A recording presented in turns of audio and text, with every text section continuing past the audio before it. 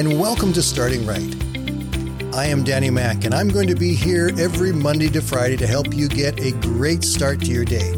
So grab your cup of coffee, sit back and relax for the next 5 minutes as I help you start your day by starting right.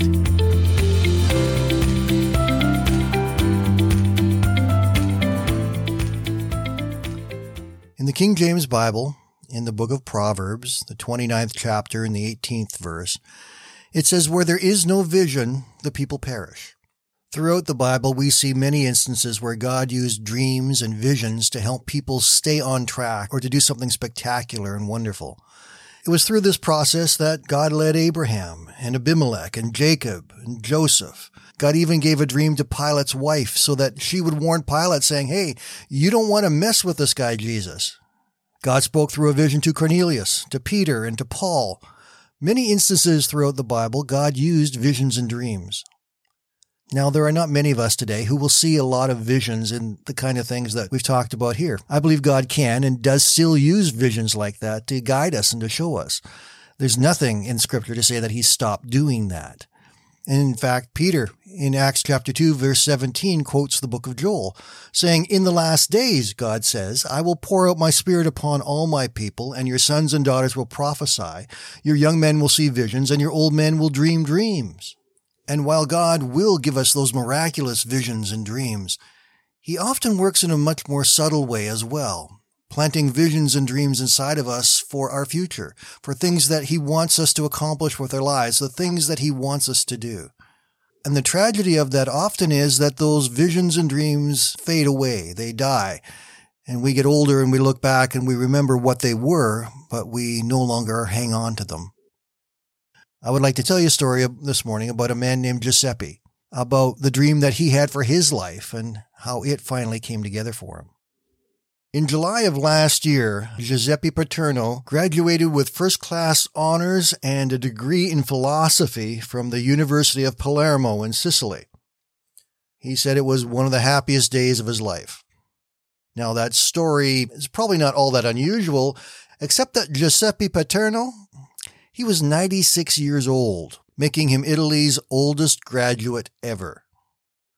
He grew up in a poor family in Sicily in the years before the Depression, and as a child, he only had some really basic schooling. During the Second World War, he joined the Navy, and then afterwards he worked on the railroad, and then shortly thereafter got married and had 2 children. But even then, there was this yearning inside of him to learn and to understand more. So at the age of 31, he graduated from high school, and still he wanted to go further.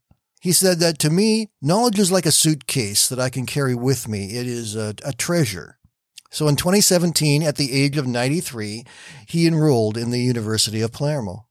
He said, "I understood that it was a little late to get a 3-year degree, but I said to myself, well, let's see if I can do it." So off he went and began to study.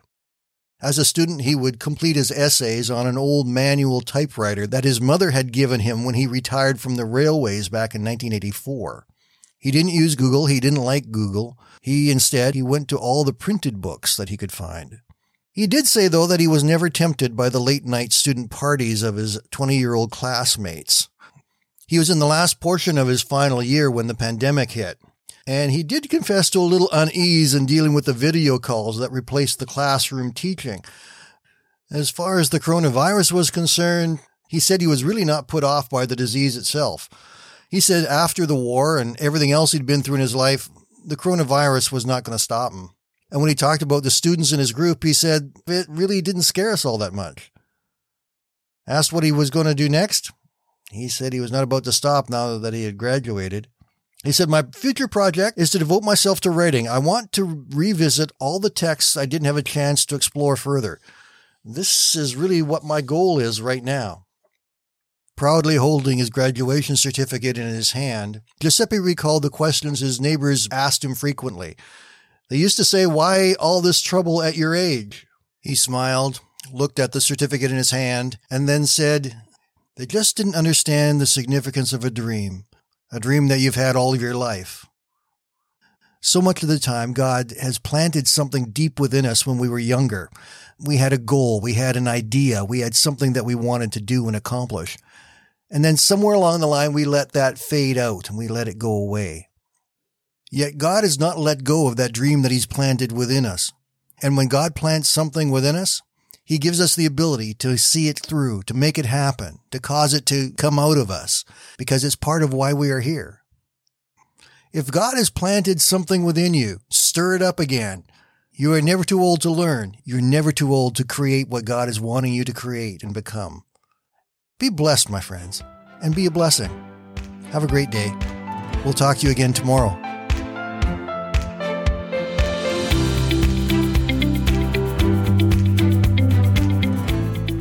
Thank you for listening today, and I invite you to join me Monday to Friday right here on Starting Right with Danny Mac.